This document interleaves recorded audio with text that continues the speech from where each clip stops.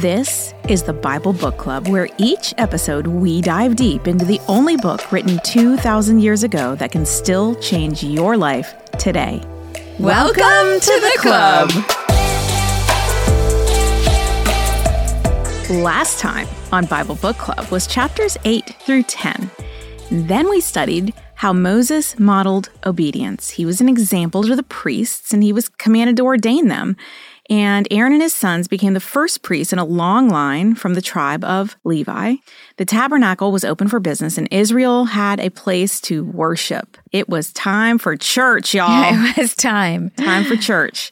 The glory of the Lord appeared to all the people, and fire from God consumed the priest's offering.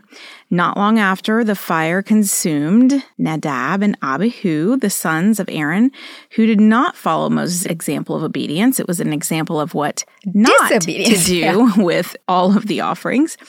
Serving as a priest, though, is serious business, and there was no room for error. Aaron suffered in silent obedience. His commitment and courage has grown since his error in Exodus. So he's redeemed himself at this point in our story. So today, in our pyramid-shaped outline, which is in the show notes, it is a great graphic. If you've never studied Leviticus and you kind of want to get it in your head, we are almost to the top of the pyramid where we're going to make a turn.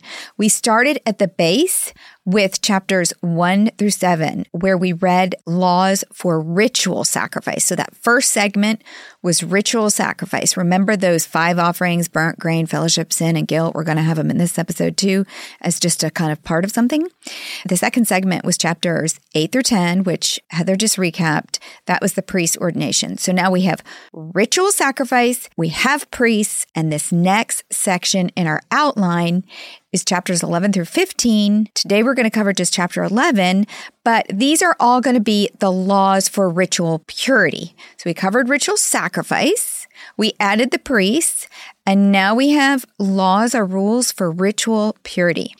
If you recall from episode 3 and 4, the sin offering is also called the purification offering. I want to go back and explain this concept. The goal of that purification or sin offering was forgiveness for sin and purification from sin. So it atoned for sin, and then the offerer is showing that they are sorry and receiving forgiveness. Now, the concept of purity versus sin in the Bible may not be what you think it is. Purity is most often described in the Bible as something is clean, pure, or unclean, impure. Clean and unclean are mentioned over 300 times in the Bible. As a concept, being clean or unclean is important for the Old and the New Testament. The concept of purity does not go away in the New Testament, where over 50 of those verses are located. In the New Testament, however, being clean gets a new process that is referred to by some of my favorite people in John, Paul, and Timothy. TBD, we will discuss this in episode 8. Now, sin and impurity were both things that need to be taken away or atoned for. However, they were different. Sin was morally wrong. Sin was and is an action. Impurity was not morally wrong. Impurity to Israel was a state of being. Impurity was one of 3 ritual states of being. It was tied to ritual. This is so foreign to us because we don't have these rituals anymore, but we can learn from the implied meaning of purity in these rituals. The 3 ritual states of being for an Israelite were at the time, you could be impure, you could be pure, or you could be holy. At any given time, you were in one of these 3 states, and there were laws for each state of being. For example, a person who was impure cannot participate in a fellowship offering. A person who was pure could participate in a fellowship offering. A priest who was pure and ordained is holy and could oversee the offering in the tabernacle. Is this kind of like why in the story of the Good Samaritan where the priest comes by and the guy is beaten up on the side of the road. He doesn't stop because he doesn't want to become impure by touching the blood. Correct. Yes. That is exactly correct. And that's why it was really important for them because it defined, they kept moving in and out of these states and your life was ordered around what state you're in. Oh, I'm impure today. I can't do this. Yeah, so he wouldn't have been able to work. I'm going to go make an offering. Right. It just totally defined where you were. Now, a modern analogy to this would be a person with COVID is impure and cannot go visit a new baby in the hospital. A person who is healthy is pure and can go visit a new baby in the hospital. A doctor who is healthy and sterilized can perform a C-section and deliver a baby in the hospital. I like that you made that distinction using the modern COVID example. Correct. Because sometimes you think, or I think, of purity as something that I did that could be pure or make me pure or impure. But really, it could be either one. It could be because of a sin you created, or it could be something that happened to you that made you impure. Impurity was most often natural. People moved between pure and impure with regularity. It wasn't a big deal to them. It had nothing to do with sin, but more with health and cleanliness. Minor impurities were easily eradicated by bathing or laundry and weren't contagious, and the purification process lasted one day. For example, we're going to cover this, not this week, but if you had sex with your spouse, which is a good thing for procreation and the future of the nation of Israel, you had to bathe before coming in contact with others. Duh. You're just impure until you do that. Major impurities required more rites for cleansing because they were contagious and required at least 7 days before you were clean enough to engage in worship or contact with others. The point is that being impure was not morally wrong, and people moved in and out of it during daily life. Why then? Why, if some of these life situations were completely natural, would it be considered impure at all? A few episodes ago, we introduced you to Mary Douglas, a Christian and a social anthropologist. Anthropology is the scientific study of patterns of human behavior in societies throughout the ages. Mary has greatly contributed to both the Christian and the Jews' understanding of the human behavior of the Old Testament Israelites. Her most celebrated book, called Purity and Danger, applies to our discussion today.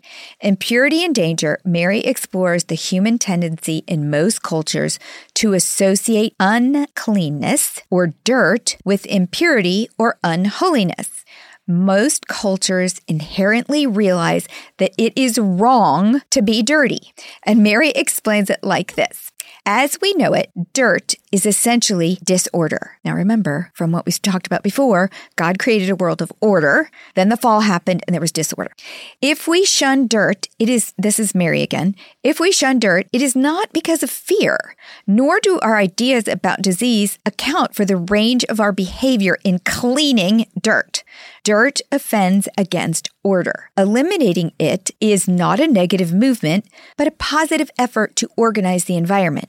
If this is so, with our separating, tidying, and purifying our environment, we should interpret biblical purification in the same light. Rituals of purity and impurity create unity in experience. They are not strange eccentricities of religion. They are positive contributions to atonement or the righting a wrong. By their means, symbolic patterns are worked out and publicly displayed.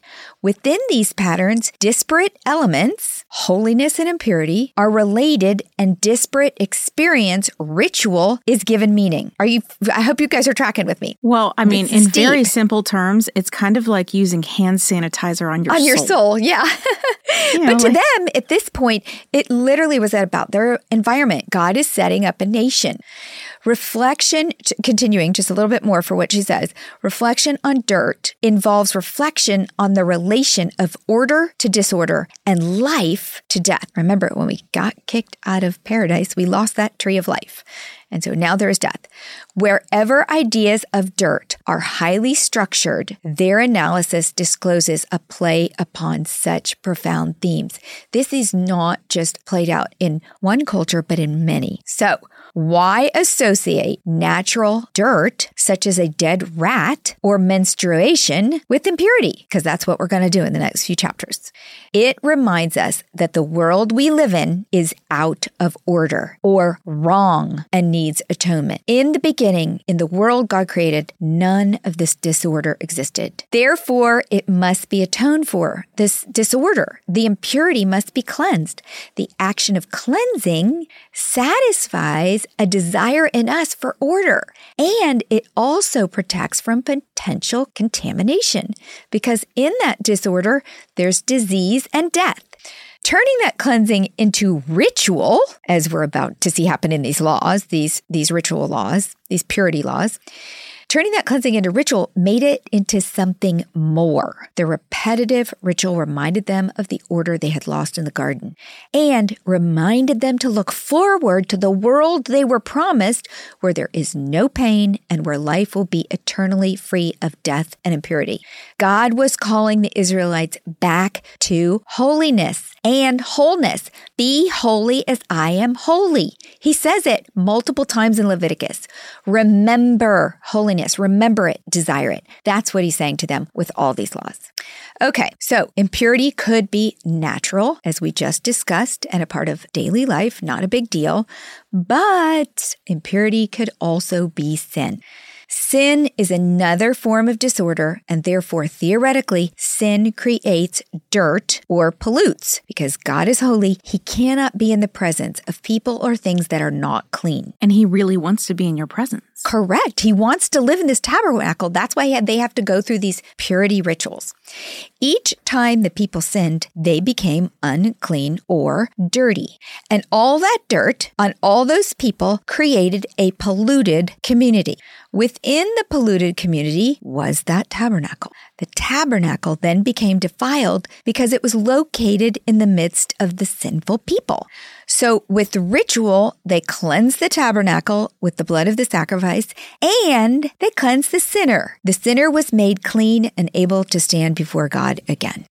Okay, that is why the sin offering we learned about in episode 3 is also called the purification offering, because it purified the people and the sanctuary from sin and pollution. Got it? I know that was such a mouthful. Got it. Why bring it up now? Okay, because we're going to study purity ritual. So in this episode. We covered the sacrificial laws, the ritual sacrifice. Now we're moving to that segment for ritual purification. All right. Now, purity laws had a pattern, and not surprisingly, the pattern follows creation. I don't know if you're like me, but studying this from Genesis to now, I never knew there was so much built on that creation pattern. Leviticus 11, God, who created the animals first in Genesis, gives the ritual laws for purity regarding the animals first. Then, in Leviticus 12 through 15, we're going to get the outline for purity regarding the people, who, of course, were created after the animals in Genesis. And not only that, there's going to be an order to the purity for people, and it's going to start with the longest purification process to the shortest, the longest being the birth of a child. And that's just another example of how we know that the Bible is God-inspired, just another example of how God has this pattern, this order that he created. No human could have thought this up and made such a perfect pattern. No. And then hundreds of years later, we get to Christ and he follows the same pattern. It's crazy. Okay, here we go. Leviticus 12 through 15 outlines purity regarding people, starting with the birth of a child, which requires the most days of purification, working then down to the least days of purification. But today, we're going to cover laws for purity for animals. So the ritual purity when dealing with animals. Chapter 11 are the purity laws for food, exactly what was clean and unclean. Now, if something was pure, it was said to be clean, and if it was impure, it was unclean. So the words pure and impure really don't appear in the Bible. They use clean and unclean, but the concept is purity. There are 44 uncleans just in this first round regarding food. Chapter 11. The Lord said to Moses and Aaron, "Say to the Israelites, of all the animals that live on the land, these are the ones you may eat." All right, so this phrase here was kind of important. The phrase "of all, ... you may eat is used 3 times in Leviticus. Here, regarding land animals, verse 9, regarding sea animals, and verse 21 for winged animals, land, sea, air. Note, of course, God is following the 3 categories in which he created the animals in Genesis. Brilliant. Yep, brilliant. So he's going to have rules for each of them. Different order than Genesis because land was most of what the Israelites ate, whereas in the Bible, it was actually sea, air, land. In Genesis, I mean. The only other place these words, of all you may eat, are used is once in Deuteronomy, where they parallel Leviticus, and twice in Genesis. Therefore, we can assume that the use of these very specific words had a meaning and a message for the Israelites. In Genesis 2:16, God commands, of every tree of the garden you may eat, but the tree of knowledge of good and evil you must not. Then in Genesis 3:1, the serpent cleverly uses the same words with the twist. Has God said, you shall not eat of every tree in the garden? Moses and God want the Israelites to recall the Garden of Eden and God's prohibition of food then, and of course, what happened when they disobeyed back then, because they cannot disobey now. In other words, he's saying, I'm giving you another chance. It's going to be a little more complicated this time because Adam and Eve could only not eat one thing, but God wants them to develop that muscle of obedience. So here you go, part 1, land animals. Verse 3. You may eat any animal that has a divided hoof and that chews the cud. There are some that only chew the cud or only have a divided hoof, but you must not eat them. The camel, though it chews the cud, does not have a divided hoof. It is ceremonially unclean for you. The hyrax, though it chews the cud, does not have a divided hoof. It is unclean for you. The rabbit, though it chews the cud, does not have a divided hoof. It is unclean for you. And the pig, though it has a divided hoof, does not chew the cud. It is unclean for you. You must not eat their meat or touch their carcasses. They are unclean for you. Water animals. Of all the creatures living in the water of the seas and the streams, you may eat any that have fins and scales. But all creatures in the seas or streams that do not have fins or scales, whether among all the swarming things or among all the other living creatures in the water, you are to regard as unclean. And since you are to regard them as unclean, you must not eat their meat. You must regard their carcasses as unclean. Anything living in the water that does not have fins and scales is to be regarded as unclean by you. Air animals. These are the birds you are to regard as unclean and not eat because they are unclean. The eagle, the vulture, the black vulture, the red kite, any kind of black kite, any kind of raven, the horned owl, the screech owl, the gull, any kind of hawk, the little owl, the cormorant, the great owl, the white owl, the desert owl, the osprey, the stork, any kind of heron, the hoop, and the bat. All flying insects that walk on all fours are to be regarded as unclean by you. There are, however, some flying insects that walk on all fours that you may eat, those that have jointed legs for hopping on the ground. Of these, you may eat any kind of locust, katyd, cricket, or grasshopper, but all other flying insects that have 4 legs are to regard as unclean. Okay, now animal carcasses. You will make yourselves unclean by these. Whoever touches the carcass of any of them will be unclean. Of all the animals that walk on all fours, those that walk on their paws are unclean for you. Whoever touches their carcasses will be unclean till evening. Anyone who picks up their carcasses must wash their clothes, and they will be unclean till evening. These animals are unclean for you.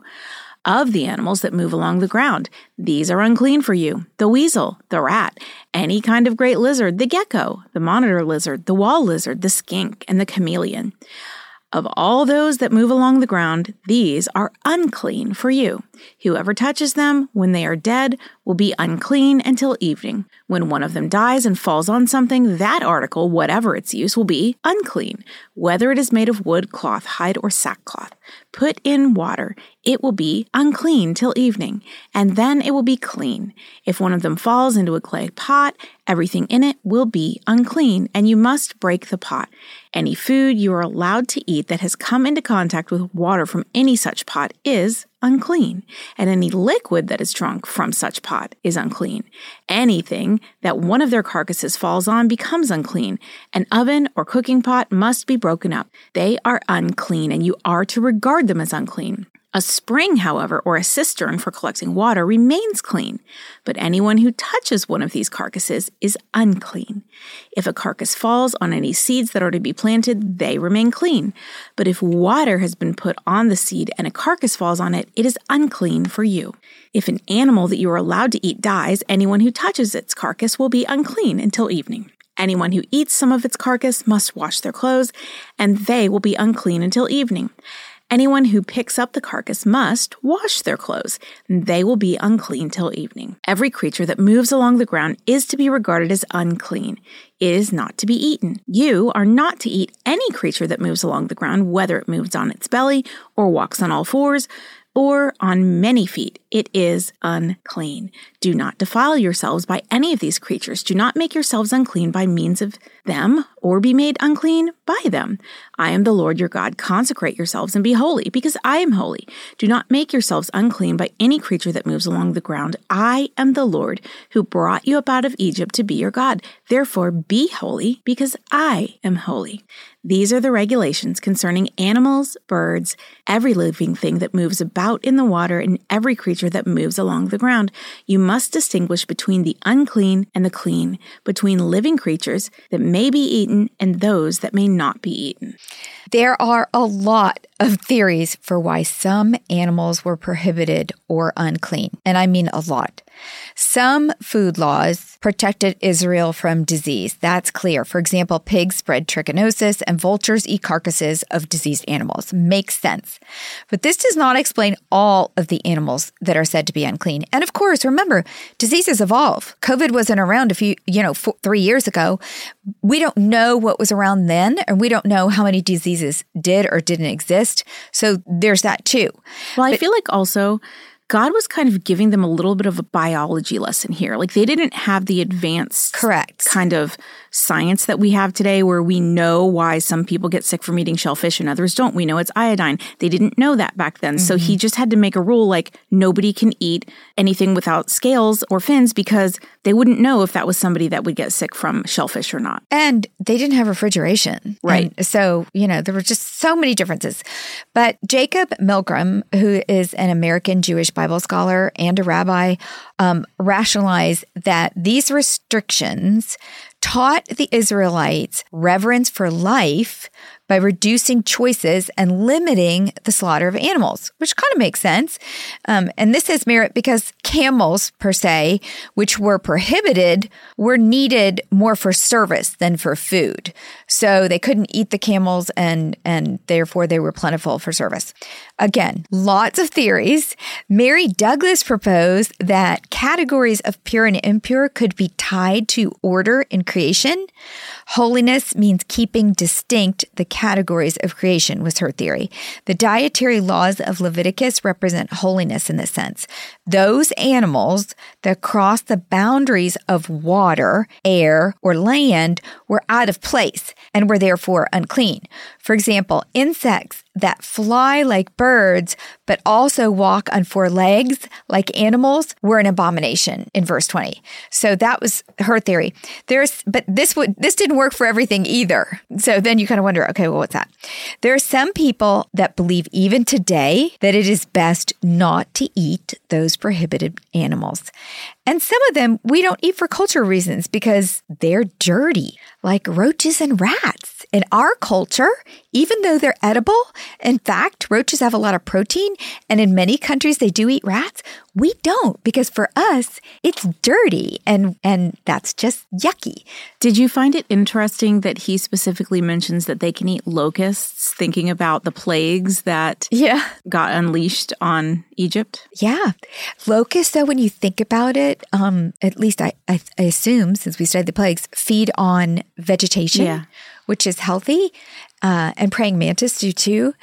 But when you think of roaches, they don't. So they cross. Mary Douglas would say roaches cross. Like they eat anything. They'll go in a house, outside of a house. They cross all kinds of boundaries, and therefore they're not healthy. So yeah, I'm still not eating a locust. No, me either. But in people Mexico, eat crickets all the time. In Mexico, crickets were served as like an appetizer at every restaurant you went to. Oh, crunchy. Yeah, I'm not that adventurous. Some animals we don't eat because we love them, like horses. In our culture, we don't eat horses. They're for riding. But again, maybe the slaughter of like camels and horses kept them around for service instead of, I've never tasted one either. Maybe they're not good. There are entire books written about these passages regarding biblical purity. It is a fascination for many. When we get to heaven, we will all meet in what I am sure will be a very well-attended lecture series given by God himself. Oh, won't that be fun? And if you see Mary Douglas or Jacob Milgram before I do, will you point them out to me? Because I want to watch their reaction as God reveals his real reasons for these kids. Like I said, they've written pages about it. Susan has a little bit of a girl crush on Mary Douglas right now. For sure. I just want to like sit a few rows behind both of them and watch between them like, okay, who had the right theory? As God kind of tells us his scoop on the whole thing.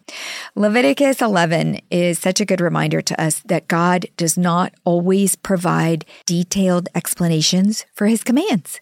We just have to wait for heaven to really know why. And in between now and then, we just have to obey. It's that simple. All right. Remember the theme for Leviticus is holiness, because God asked Moses to tell Israel, be holy because I, the Lord your God, am holy. And you just read it a couple times. Be holy as I am holy. God created purity laws to set Israel apart as holy, a nation that represents God to the world. They were supposed to look different. They were supposed to obey what he says. The motivation for Israel to obey was to be holy out of love and devotion to God. Note to us, even today, we, like the Israelites, must accept that we have a limited ability to understand the will of God. However, we can gain that Moses-like character just from our decision to obey.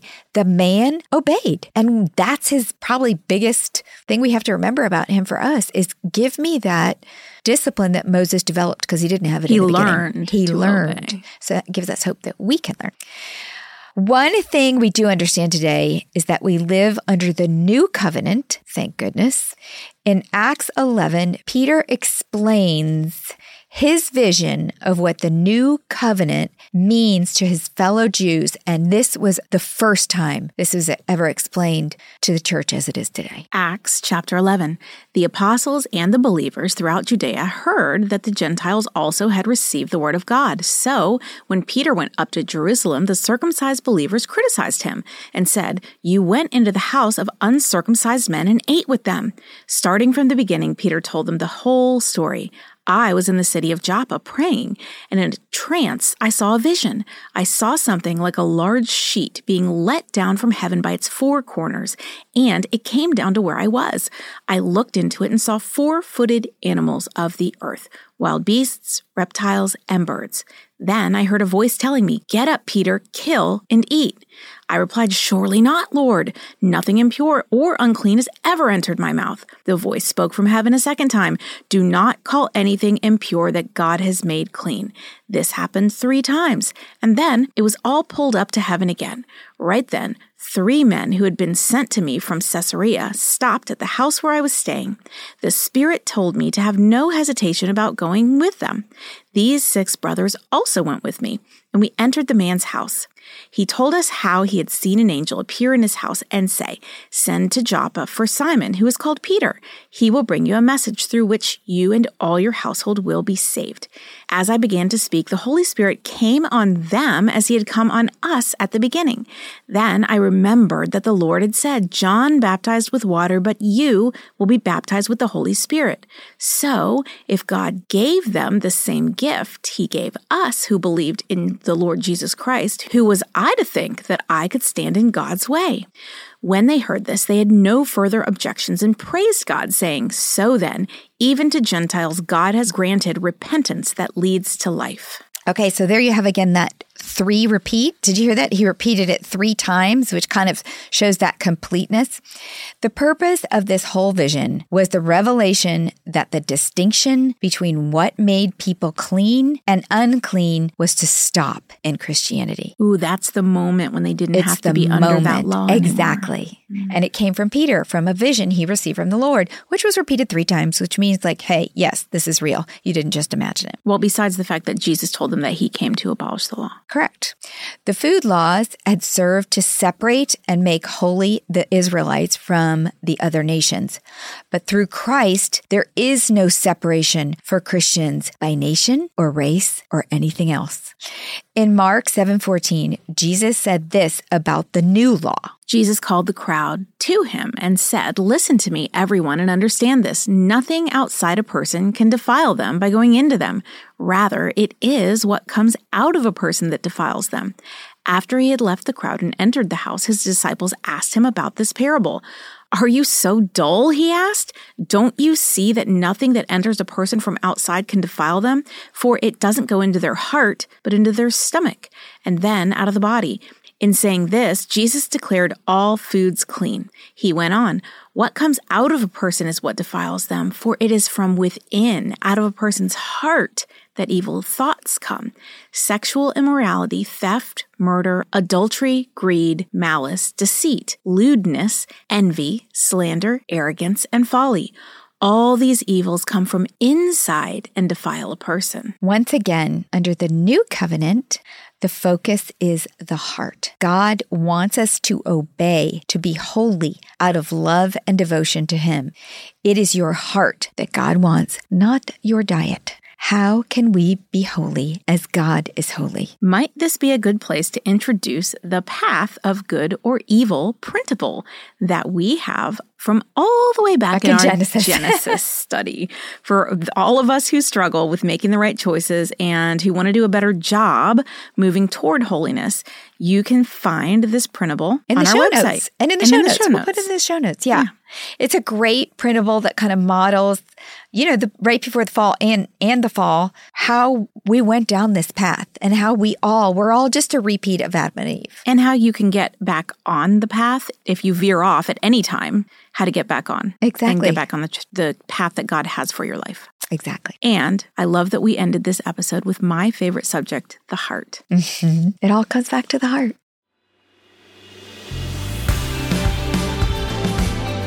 What's a club without friends? If you're enjoying the Bible Book Club, why don't you share it? And then you can say, "Welcome to the club." New episodes drop every Monday, and get all episodes now on Amazon Music. As always, head over to susanme.com/Bible Book Club for show notes from today's episode. Bible Book Club is hosted by Susan Merrill and Heather Rubio, edited by Buck Buchanan, produced by Haley Mawat.